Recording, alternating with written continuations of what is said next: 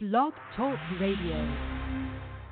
Welcome, ladies and gentlemen, to the South Bay Show, Manhattan Beach Chamber 360, on May 31st, 2019. Live, love, laugh, and leave a legacy. That's what we do here in the South Bay of Los Angeles, and it's a beautiful place to do just that. The South Bay Show is brought to you by the Manhattan Beach Chamber of Commerce. The Manhattan Beach Chamber of Commerce has been serving the city of Manhattan Beach for over 60 years, and they are dedicated to promoting a strong local economy by supporting the community, providing valuable business connections, and representing business with government. The Chamber staff is focused on providing its membership with the tools and resources to help businesses grow and thrive within the community. Their goal is to continually support the individual efforts of business as they work to support the growth of the local economy. For more information on how the Manhattan Beach Chamber of Commerce is working with member businesses and the City of Manhattan Beach to support that growth, visit the website at manhattanbeachchamber.com or call 310-545-5313. I'm your host, Joe Terry, and you can read all about our many adventures on Facebook at facebook.com/The South Bay Show. Persistence, passion, purpose, and principle. Principle and purpose. That's what we talk about here on the South Bay Show. Joining us as co-host, the CEO and president of the Manhattan Beach Chamber, Kelly Stroman, and of course, with us because of our great partnership with South Bay by Jackie.com, and executive producer of the South Bay Show, Jackie Balestra. Hey, Jackie, Kelly, how are you doing today? Pretty good. How are you doing, Joe? I'm good. And I know your recent vacation to Florida brought on some air condition induced congestion. Yeah.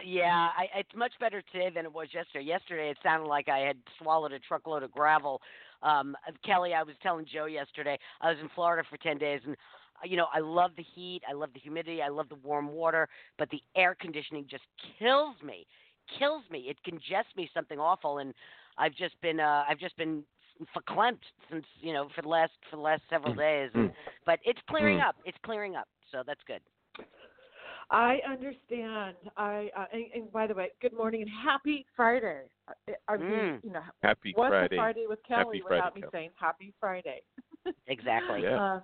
And it's been a few weeks since I've been on with both of you. Yeah. Took last Friday off for the holiday, and the weekend before that, I was traveling for my son's college graduation, and unfortunately, I missed you that morning.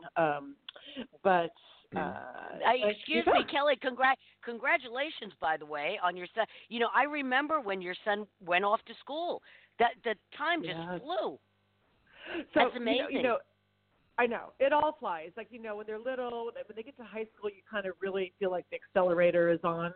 But I have to say, and all my girlfriends, we all have kids graduating right now, we all are saying college just is like literally a blink of the eye. I can't believe it's been 4 years either. And hallelujah, he graduated in 4 years. Let's ring the bell for that. Right. But right. I mean, ding, ding, seriously, ding, ding, ding. Yes.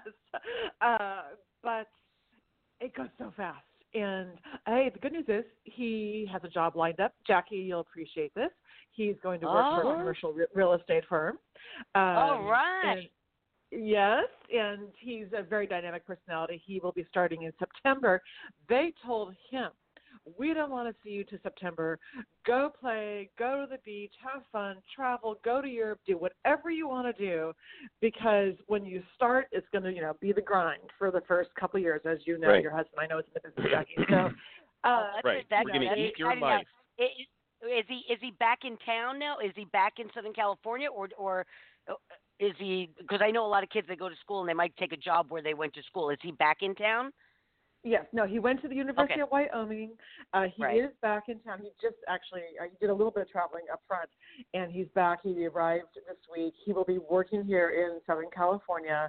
I'm really excited. You know, I'm excited he has a job. He's actually one of a few of his friends who actually has a job lined up, and he had it. I think he had a job offer back in about late March. So Wow. he's excited. He's also No. an LA County lifeguard, so he's going to, he'll lifeguard for about 6 or 7 weeks, which is a fantastic. He'll be at stationed at Hermosa this summer, and then late July, my gosh. he's taken Kelly? off for about 3 weeks to go to Europe. Yes. Kelly, there is practically no position on earth more advantageous than a bright, handsome young man as a lifeguard in Hermosa Beach. He's going to have fun. He is going to have fun. Yes, but I'm telling you. Okay, let's look beyond that. He is Beyond that. but I do agree. I mean, he's a very dynamic young man, and he is handsome, and of course he's in good shape. You have to be a lifeguard. He's but in last good summer shape. Oh my God! Stop! It's my son. So, and our guest is probably listening, horrified that we've gone left in our conversation. Okay, quickly, because this is not about my son or about me. But last summer he was stationed his rookie year at Dockweiler. They're like, guess what, dude? You're going to be a Dockweiler. And some people would just go, oh my gosh. He was thrilled because he was busy. And it was really educational. This summer, they're putting him in Hermosa, and he's like, I don't know if I'm going to be busy enough, Mom. I'm like, oh, you'll be busy. There'll just be different types of calls, But anyways, he's different a types of dynamic busy. young man. Hey, if somebody wants to be staying, so he is your man. Sorry. He's awesome. Yeah, stop. Oh, my gosh, I know. Okay, I'm changing the subject. What's happening at the chamber? Okay. How about that? Okay. Is this what happens when I'm not on the show for a couple of weeks? I get all this, boy. Yes. Yes, it is.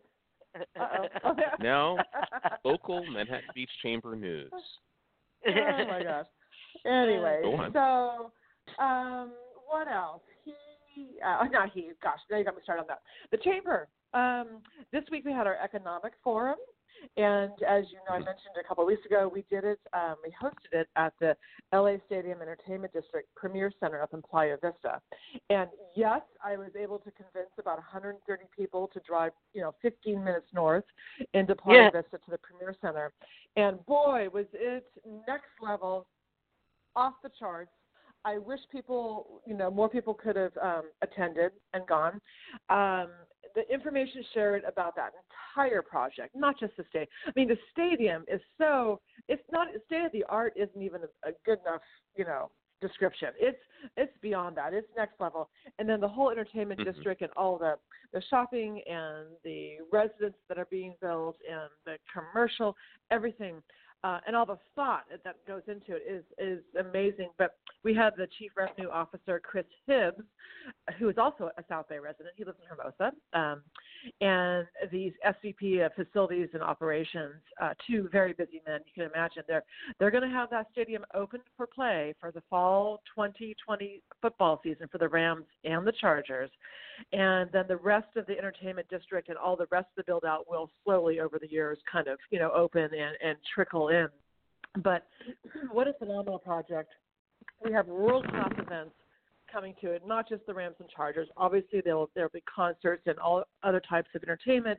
We've got FIFA World Cup coming. We have the Super Bowl coming. We've got the opening and closing ceremonies of the Olympics. We're having the Super Bowl. Wow. Yeah. Wait a minute. Wow. This information was just off the charts. Everybody, I kept telling people, just attend.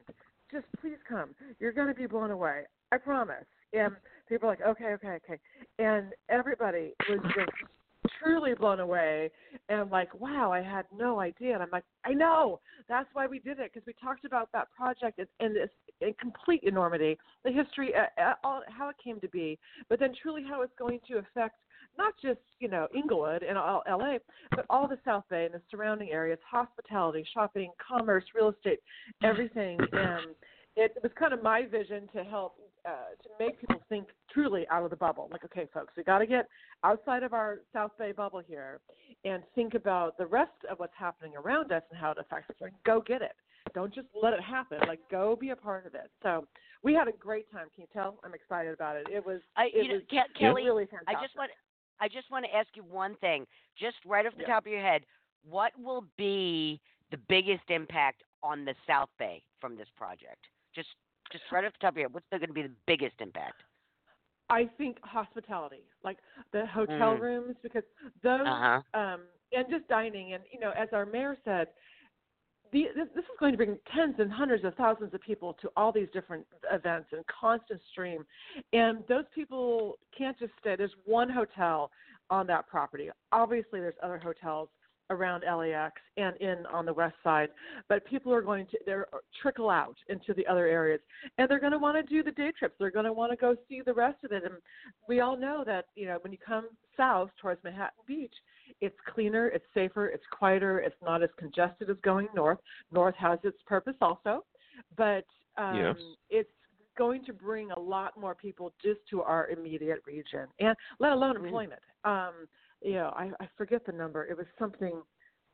It was 30,000 or 300. I mean, it was an insane number, and they're hiring all local people, and I'm telling you, it just you have to see it to really kind of understand it. And the more information we get, we'll continue to share, but. It's one of those things where I've been talking about it for months, but then people were like, oh, my gosh. And I'm like, I know. You have to kind of absorb it almost, and be there and see it and then hear it to really understand it. So I think it's exciting. It's one of the biggest projects to hit Southern California, I think, almost ever, to find that amount of land in Los Angeles to build this amazing development is remarkable. And it's at least as big as Staples Center. Bigger. Excuse me. The Staples Center was probably the last big project. Oh, this right. This is right. much bigger. And then slowly they started adding LA Live, and slowly they started redeveloping the area, all the loft conversions. But this is one from the get-go, one massive project. And people have no idea, and I still every time I've heard the information a couple times now, and every time it's like watching your favorite movie over and over again. You hear something, you see something different every time you watch it, and I'm just excited about it because I think people need to hop on it and be a part of it and reach out and try to tap into what the goodness that whole entire project is bringing, because it's like nothing else we have around here. That's for sure. Looking forward to it. Yeah. Looking forward. Yeah. So. There's a few other things I want to say, and then we can we'll get into our guests here, but there's a couple other events coming up that I want to make sure I cover for our members. Tonight we are doing the ribbon cutting and kind of the official grand opening of the S Club. Remember we had Jim Landis and Marco Newman on a couple of weeks ago? Yes. We're having his big party. They have activation all day, but tonight between 5 and 5:30 we're cutting the ribbon and doing a few extra little things. So anybody who's around who wants to come down for that. S Club is down on Manhattan Avenue, just shy of Manhattan Beach Boulevard. So come on down for that. Let's see what else. Tomorrow, the police department and the fire department have their annual open house and car show here at 15th Street in Valley. They're going to have a bunch of old cars out and old police vehicles and what have you. So have an open house. Bring the kids down, let them climb on the fire trucks and say hello to our police officers and all that. It's quite fun. Next week, we have our monthly Lunch and Learn with Jeannie Allison Dreamy at the Bellamar Hotel. That's on Wednesday at noon. She's going to talk about the entrepreneurial equation. Remember, we had Jeannie on about a month or so ago. Yes. She's with Edward Jones, yes, and full of information. So she is hosting her Lunch and Learn on Wednesday. And there's a couple other things. Let's see, Sunday is a pancake breakfast at American Martyrs Church. If you like to eat pancakes and you want to be a part of the American Martyrs community, that's from 7 a.m. to 10 a.m. on Sunday. And Grades of Green is having their Impact-a-thon, talking all about sustainable issues and how to make a difference in the community. That's actually in Hawthorne, but we love Grades of Green. They're part of our chamber and here in Manhattan Beach. And that event is on Sunday also at the Subaru Pacific dealership over in Hawthorne, not far away, at 11 a.m. So, got a lot going on this weekend. And more importantly, that fun event called Bite at the Beach that happens in August. This year it's August 10th at the studios. Pre-sale tickets went on sale last night. So you can scoop up some good tickets if you go to our website, ManhattanBeachChamber.com, and /2019 Bite at the Beach. Tickets went on sale, and you can save about $15 per ticket, especially on the VIP tickets, if you want to purchase them now. So that went on sale last night. I encourage everybody to try to jump on that and scoop up your tickets early, because they will go up by the end of by kind of the middle of July too. So if you like Bite at the Beach, if you like beer, you like food, and you want to have fun with us again, the 6th annual Bite at the Beach, August 10th, pre-sale tickets are on sale now. So there you go. That's what I've got this morning. Okay. Fantastic.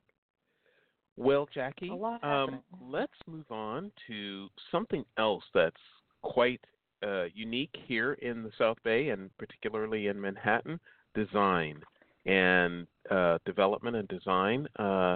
Jackie, who's our guest today?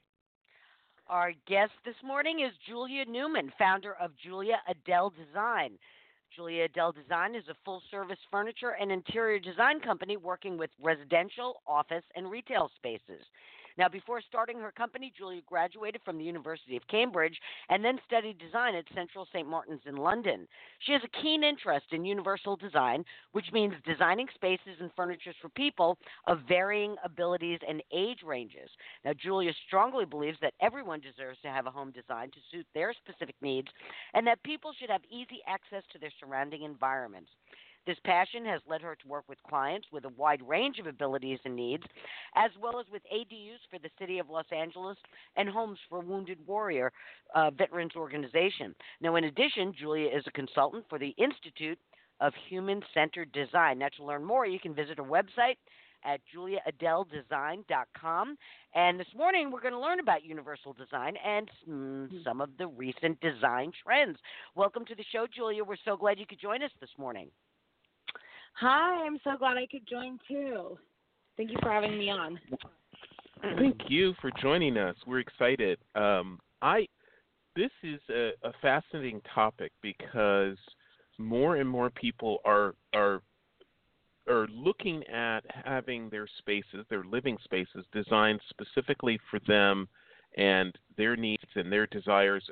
If that means a home office, if that means a child with special needs or special abilities, which I love as opposed to disabilities. It's special needs and special abilities. Tell us more about how universal design has taken off in recent years. We see it in a lot of different kind of settings. As our average life expectancy grows, we see home as part of the healthcare continuum. So aging in place is becoming more and more common. Most people don't want to leave their home. So when you first buy a house, you don't tend to think about, okay, what is this going to look like when I'm 60 or 70 or 80? What is this space going to need to be for me then? So a lot of my work is changing homes to fit their current needs and then thinking ahead. We also see a lot of this need in public spaces. We want to make public spaces more accessible to people of all abilities. Mm-hmm. So it's a growing trend, and it's only growing more. That is so exciting.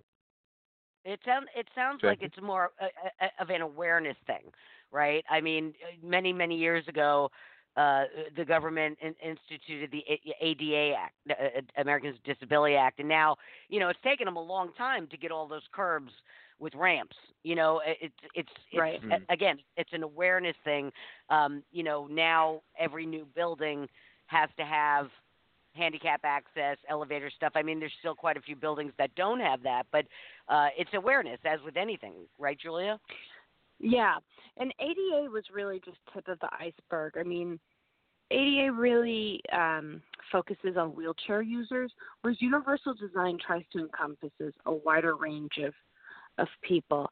And the example I give to everyone about what universal design is versus accessible design is, why have a ramp next to 2 steps into a building when you can just have a ramp that works for everybody?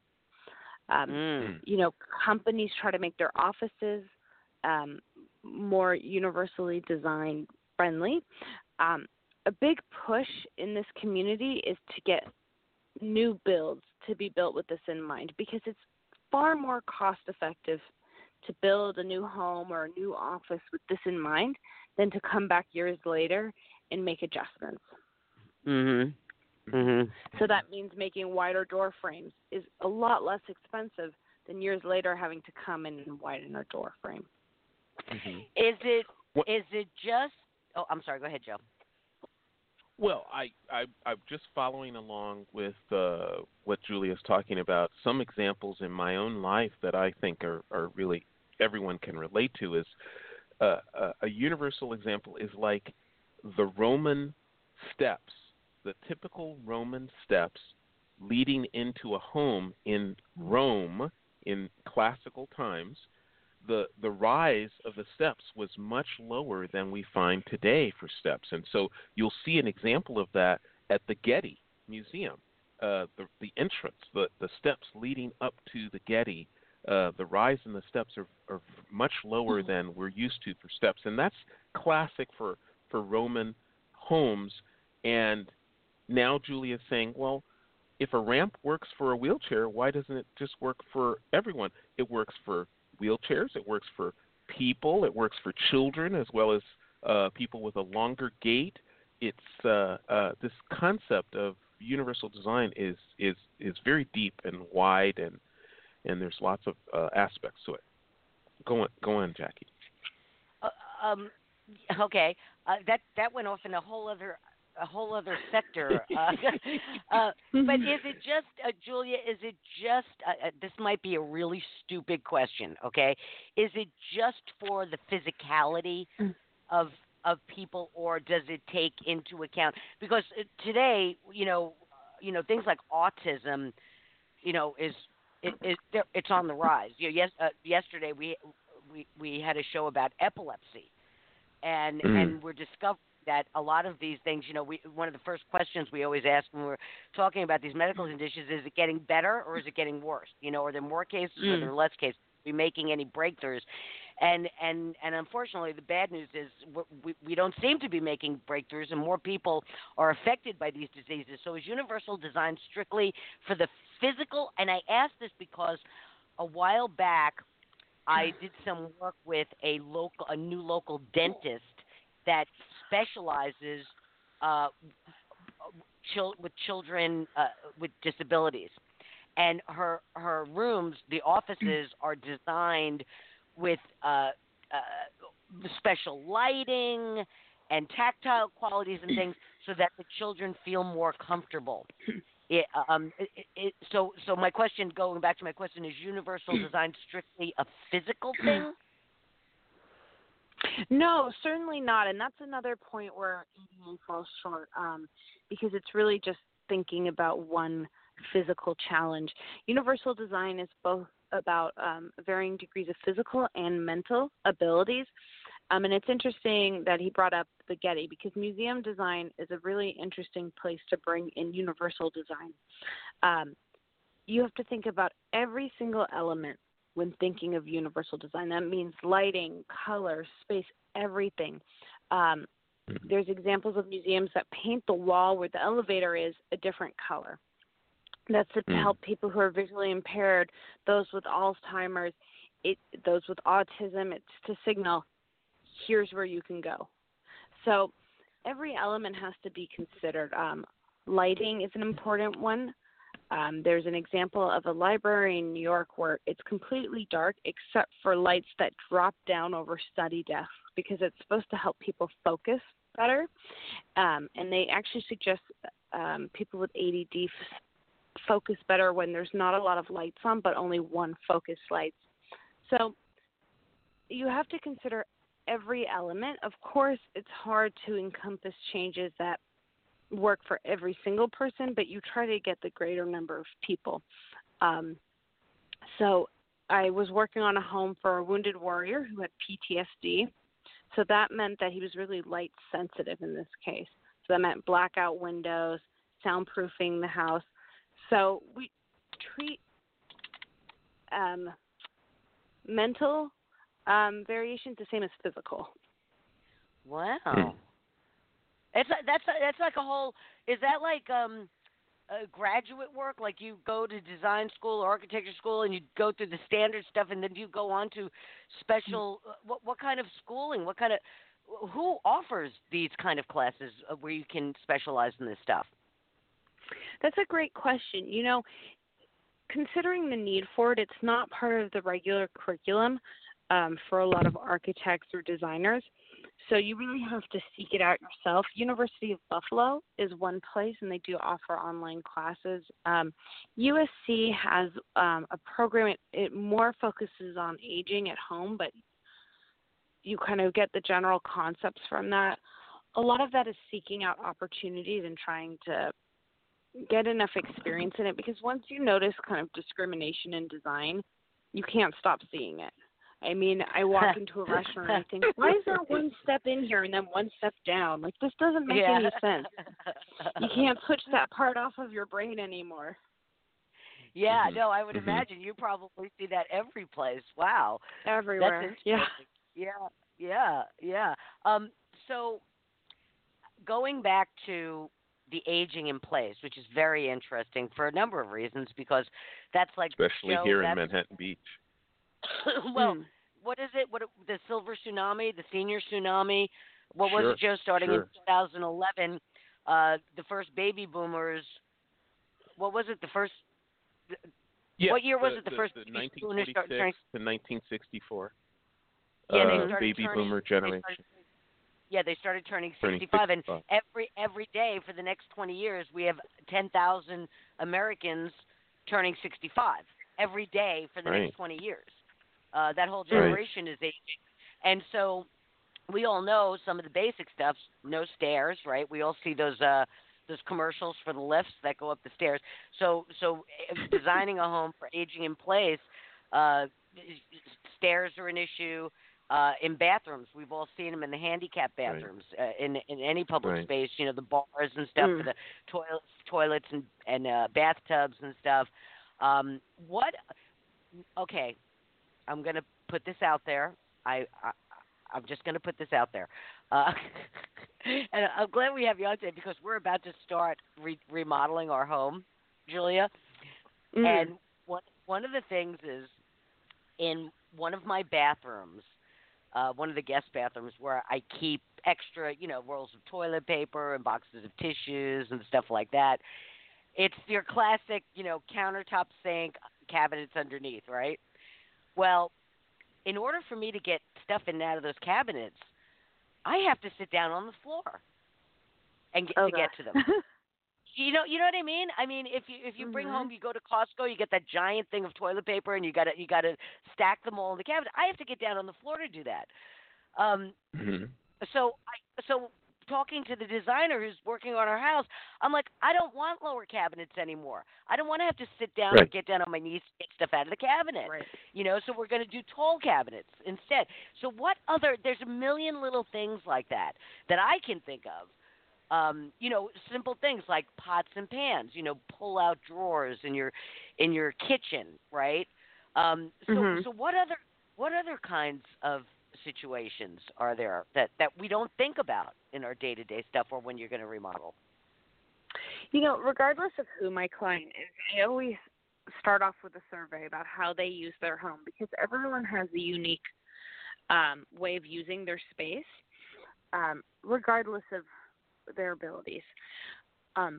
So that's where we tend to start. Like I have a client right now with a neurological disorder, and it's progressing right now, and she loves to entertain. She lives in a small community, so it's really important that she has a space in her home where people can come over and visit. Her home is designed so poorly. It's got lots of step downs, lots of step ups. So it was a matter of changing the rooms. Her dining room is now her living room. Her dining room is now placed into a nook into the kitchen, so it's all level so she can access those easily. It's about making spaces either visitable or livable. And the difference between that is if you have somebody who visits, let's say they use a walker, it may not be a situation that they want to live in all the time, but they can visit you. That means like a bathroom that might be too tight, but they can manage. But they may not want to live in that every day. There's lots of examples of what you can do to make your space more livable for your needs. Of course, that depends on the person. Lift-top coffee tables is great for those in wheelchairs. Enough space in a kitchen, a U-shaped kitchen is great to turn around in and gives more access to. If someone's visually impaired, lighting as you walk into the house, that means like a pathway into your house with little lights. I mean, the list is endless because it really depends on the person, and homes are a unique opportunity to really tailor fit the person to the space. Because unfortunately, before I start my work, I see a lot of people making their lives around the space and not their space for their life. Oh. Jackie, Interesting. Sounds like you need a consultant to help you make your space around life. Around me, exactly. Well, listen, Jill, let's take a station break, and then I want to ask Julia about something we spoke about before the show started.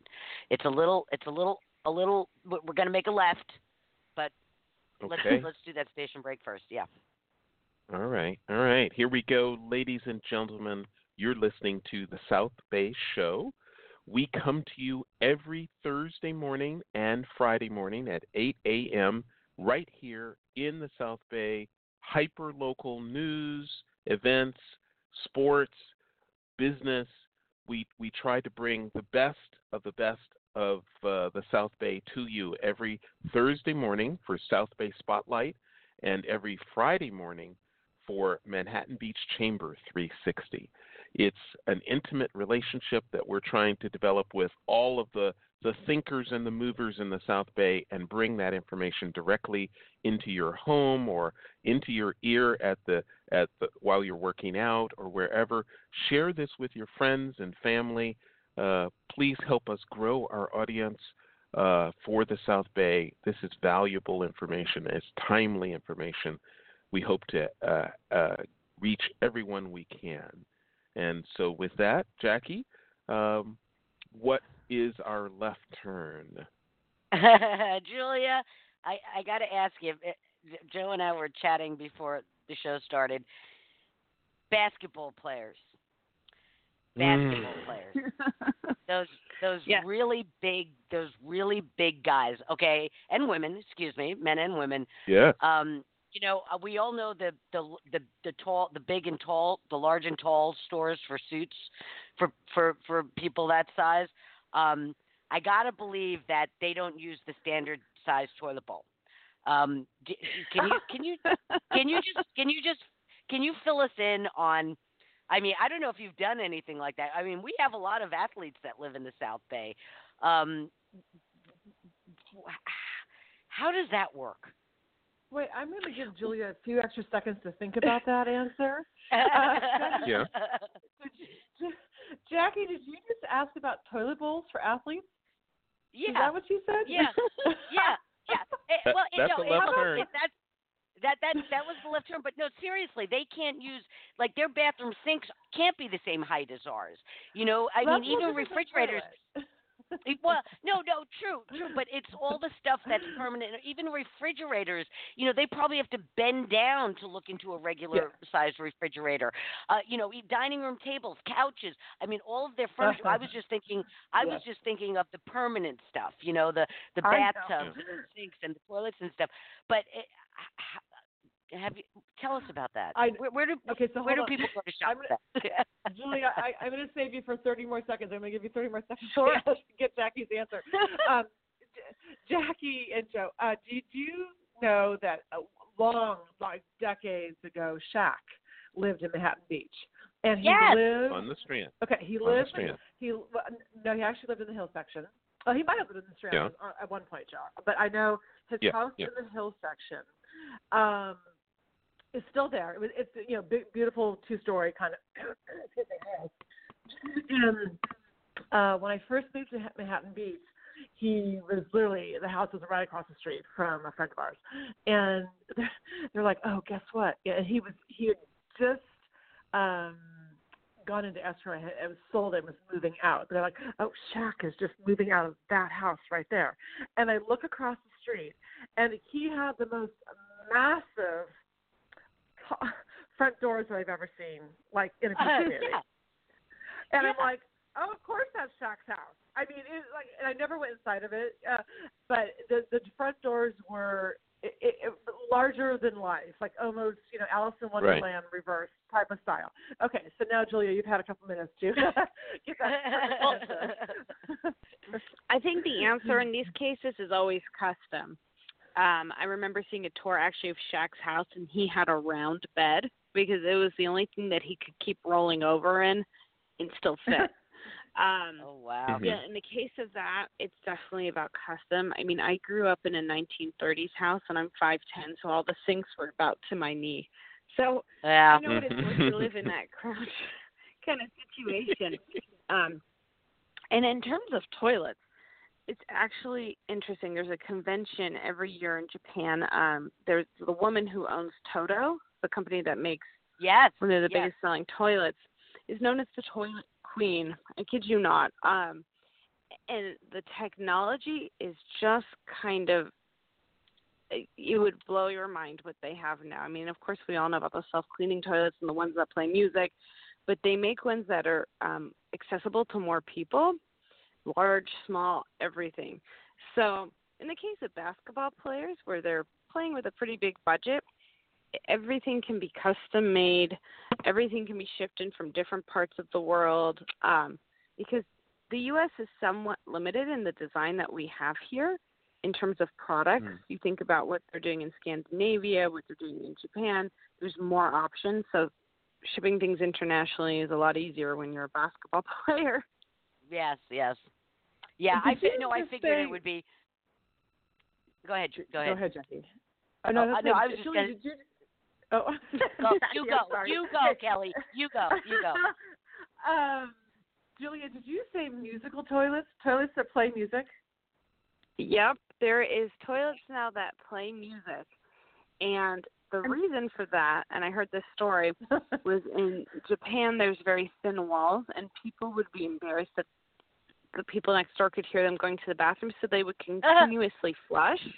And it was starting to corrode the pipes, so now they play music. That is fascinating. Did you ever think you were going to hear this? Well, I'll tell you, I told you we were going to take a left. I told you we were going to take a left turn.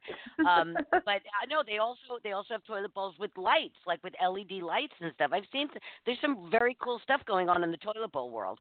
But no, one of these days we're going to have a realtor on the show to talk about resale of these basketball players' homes because I got to imagine you can really only market them to the basketball players, but that's another show. So we can veer back to the center now if anybody wants to go back to the center. No, but it's funny that you mentioned toilet bowls because honestly, any small element of design, I tell everyone, you can spend a year just talking about lighting or talk about color use or talking about any one element of design. We're just really starting to see what we can do with design, and that's a big thing that I tell everyone about universal design is just because it has to be practical doesn't mean it has to be ugly. We can make everything aesthetically pleasing. Let me tell you, if anybody on this show is not familiar with Toto and their soft closing lid, greatest design since the spoon. Greatest design. Right. I mean, it is fantastic because if you think about it, when you were kids, or if you still have kids at home, and boys in particular lifting the lid and then slamming it down. That soft close lid is fantastic. Yes, and you can actually tell them to close the lid, because if we can actually get a boy to close the lid, then hey, hallelujah. But I agree with you. I have two boys, as we discussed earlier, 20 and 22, but boys are boys, and that was one of my things as a young mom, always impressing them: close the lid, put down the seat. Yep. And when we remodeled our house years and years and years ago, when they were really young, we installed those Toto toilets with the whatever the slow release lid or whatever it is. And however, had we had light up and LED lights and all that, that would have been even more fascinating. They would have spent even more time in the bathroom. Oh my gosh, I love this conversation, Julia. You are just, we don't think. Us commoners who aren't into design and stuff, we don't really think about these things. And it's so interesting to think about, buying a house but thinking 20 years down the road maybe, and what we're going to need. God forbid if somebody has, an injury or an illness that requires it immediately, and that happens every day too. But I'm fascinated, and I love the term universal design. Are you seeing a lot more of that in the commercial space too, Julia? I know like restaurants are starting to put in gender-neutral bathrooms and things like that. So what kind of commercial work are you involved in that is reflecting some of this? Yeah, I'm not seeing nearly enough. I think, like I said, museums are kind of on the forefront of that just because their business really relies on being open to everybody. Restaurant design still has a long way to go. In one sense, the acoustics of restaurant really provide a problem. Everyone's into that, poured concrete floors, high ceilings. Oh, boy, yeah. Kind of look, but acoustically, it's really overwhelming. I know I get overwhelmed when I go to a loud restaurant. And if you think about somebody who, let's say, has autism, what a nightmare that must be for someone, the sensory overload. But it's hard to tell restaurants, hey, you need to have half as many people in here. So that's just about designing smart. That means having materials that absorb sound is a big one. Julia, I'm telling you, there is one restaurant in particular in the South Bay I went to once. I will never go back. It hurt my ears. It was so loud. Yep. And I'm not inclined to go back to restaurants where the seats are uncomfortable. Oh, that too, yeah. Yeah, we don't tend to think about those design elements when we're starting. People just focus solely on the aesthetic. But I think that there's a marriage of the two that exists out there. I was working on a real estate office, and they had cement floors on the first floor and bare floors upstairs. They said they couldn't make phone calls in there because it echoed everywhere. You could hear everything. You could hear a pin drop in there. Oh my God! Yeah, oh my God. Yeah. So we had to bring rugs in to help absorb some of the sound. They put partitions up. It took a while. I remember a very Jessica. similar situation in a commercial office, a real estate office, and one of the things that Tommy did was he had them put in what essentially looked like sails from a boat, and it's a very heavy canvas, and it absorbed so much of the sound. It was amazing.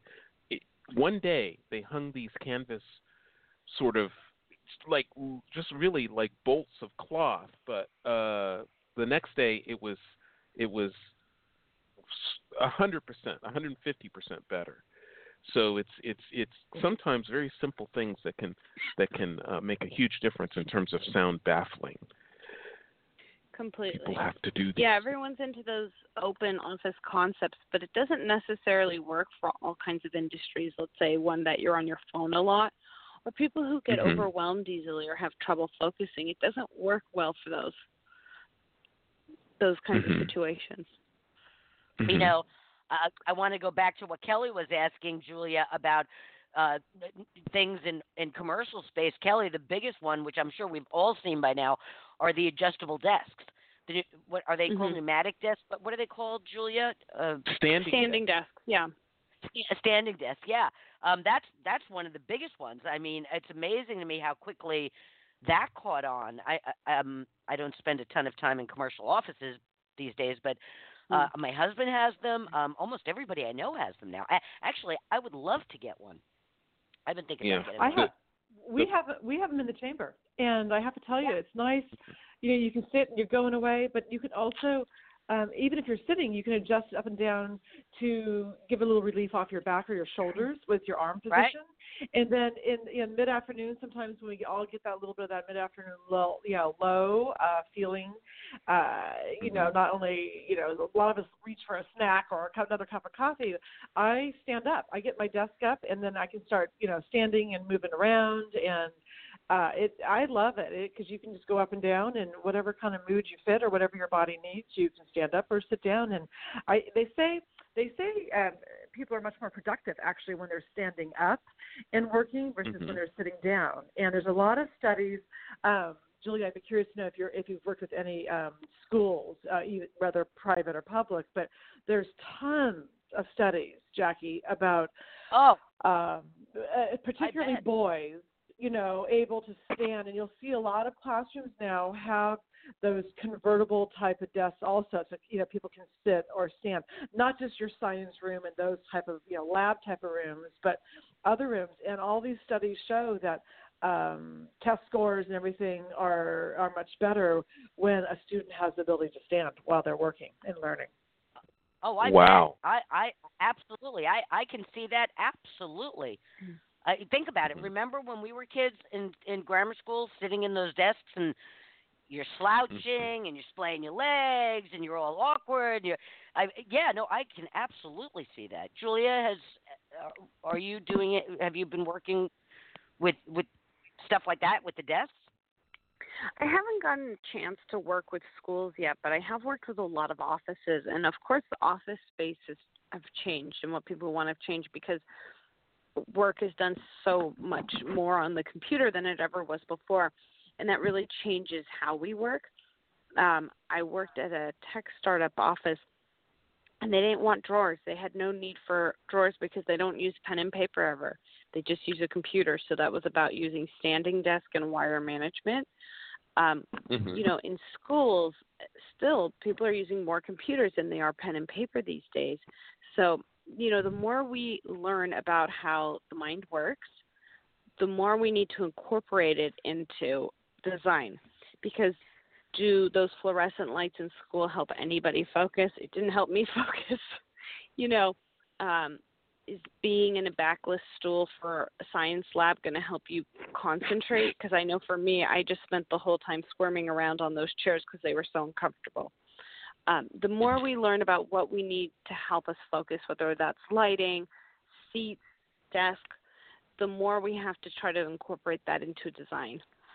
Oh, my God, Adele. Julia, Adele. Who's Adele, by the way? Adele's my middle name. Okay, Yeah, Julia Adele. Okay. I'm sorry, Jackie. I was going to ask, you know, Julia, that, you know, we like to have a lot of fun here, but I really want to meet Adele, so I want to meet her. And if she's involved in your business. Both. All right. Well, okay. now, go on. Since she mentioned it, I just pulled open my desk drawer. All right. Now, people are not working with paper and pencil anymore, right? I'm looking at my desk drawer. Markers, papers, pens, don't need them.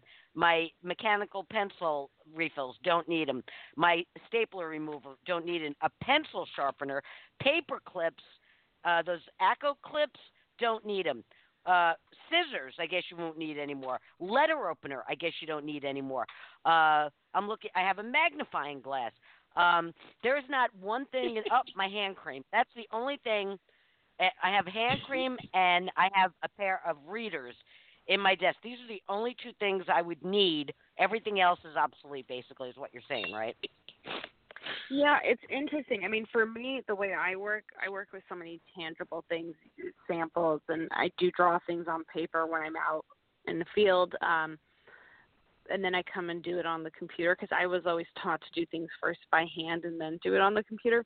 But that's not how most people's professions work anymore. Right. Most people function solely on their phone and their computer, so that does change how the office is.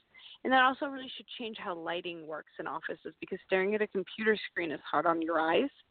So what does that mean for the lighting in the rest of the building? Right. Yeah. Wow. Like Wow. I said, you can dissect every kind of design element to try to suit your needs better. And honestly, that's what we should be doing regardless of who you are. Your surroundings really need to fit you, and you don't need to fit your surroundings. Wow. Listen, hey, Joe, I have to go blow my nose, so I'm going to go on mute for a minute, okay? Thank you. We needed to know that. Yes. Yeah, okay. Well, it's funny that she mentioned about air conditioning in Florida, because I just read a study that women are less productive in offices that they find too cold. And I know for me, I'm always cold. So that's kind of an interesting little fact there. Well, and I think the problem with air conditioners when you travel is a lot of people, homes or businesses and hotels, they don't change the filtration enough. And I have that same problem when I travel. If I'm in an air conditioner heavy type of either office buildings, or hotels particularly, if they don't change the filters like they should, and it's allergen based. I mean, who knows what that has been sucking in, and when they last changed it, and that's kicking it back out. Right. Let alone airplane air. That's a whole other thing. But tell me about it. I'll have that problem. It's allergies are the problem with that kind of. So I love universalizing things, and speaking of universal design is not just, as you had said earlier, Julia, it's not about abilities or lack of abilities. Sometimes it's about temperature. Sometimes it's about lighting. It seems like a very, I want to say, three-dimensional aspects of design as opposed to two-dimensional thinking. And that's very, very fascinating. Temperature is important. For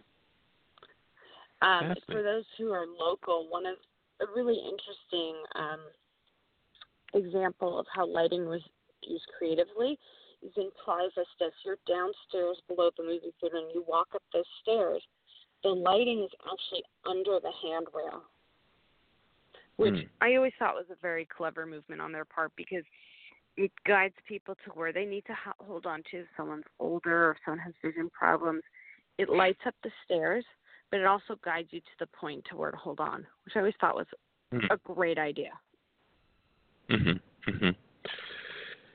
Well, I think this bodes well for young people who are looking, to the next level. We always talk about, in my profession, for 30 years as a software engineer, we always talked about how, in the next 30 years, young engineers would be working with technologies that had not yet even been designed yet, had not been developed yet. And you think in the physical space, well, how can that be? Universal design is breaking new ground. People are not done designing spaces for lighting, for temperature, for accessibility in many ways. And so there's a lot of opportunity for young people to get into universal design and to prosper in that profession. That's fascinating and wonderful. I love thinking about what kids are going to be doing in 20 years. There you go. I'm curious, Julia. This falls under design, obviously. So like Rhode Island School of Design, is this something that is? It's not specific to architecture and furnishings, correct? It could be for, I don't know, sunglass designers and other things. Is that right? Yeah, it extends to products, to fashion, to kind of everything. I know that Target was doing a line that had clothes that were more adaptable, like where the snaps and zippers are for kids. It really extends to everything. I see that a lot in the furniture design that I do, just designing sofas that have, where's the seat height, where's the pitch of the back. it's those little details that make a big difference. And, you know, the goal with universal design is that some of these elements become commonplace. Mm-hmm. And we do see that, you know, why not have door frames be wider in every home? That doesn't really take away from anything. You know, 6 inches isn't going to make or break the difference in a house. So small things like that, we really hope to be commonplace. I think we're just at the very beginning of this, and like you said, in 20, 30 years where this is going to be, it's going to be really exciting. Well, one of the school that is on top of it. Yeah. Yeah. One of the things that we can point to that is a good example of this would be, is it OXO, OXO, that company that takes things that have been around for 100 years, the potato peeler, and they make it better. Is that right. is that a good example of universal design? Yeah, I think a big part of universal design is questioning how things have always been done and why is it being done this way and can it be done better. I mean, that's a large part of design. Any designer should be asking themselves these questions. Well, just because that's the way it's always been done, why are we still doing it this way? Yes.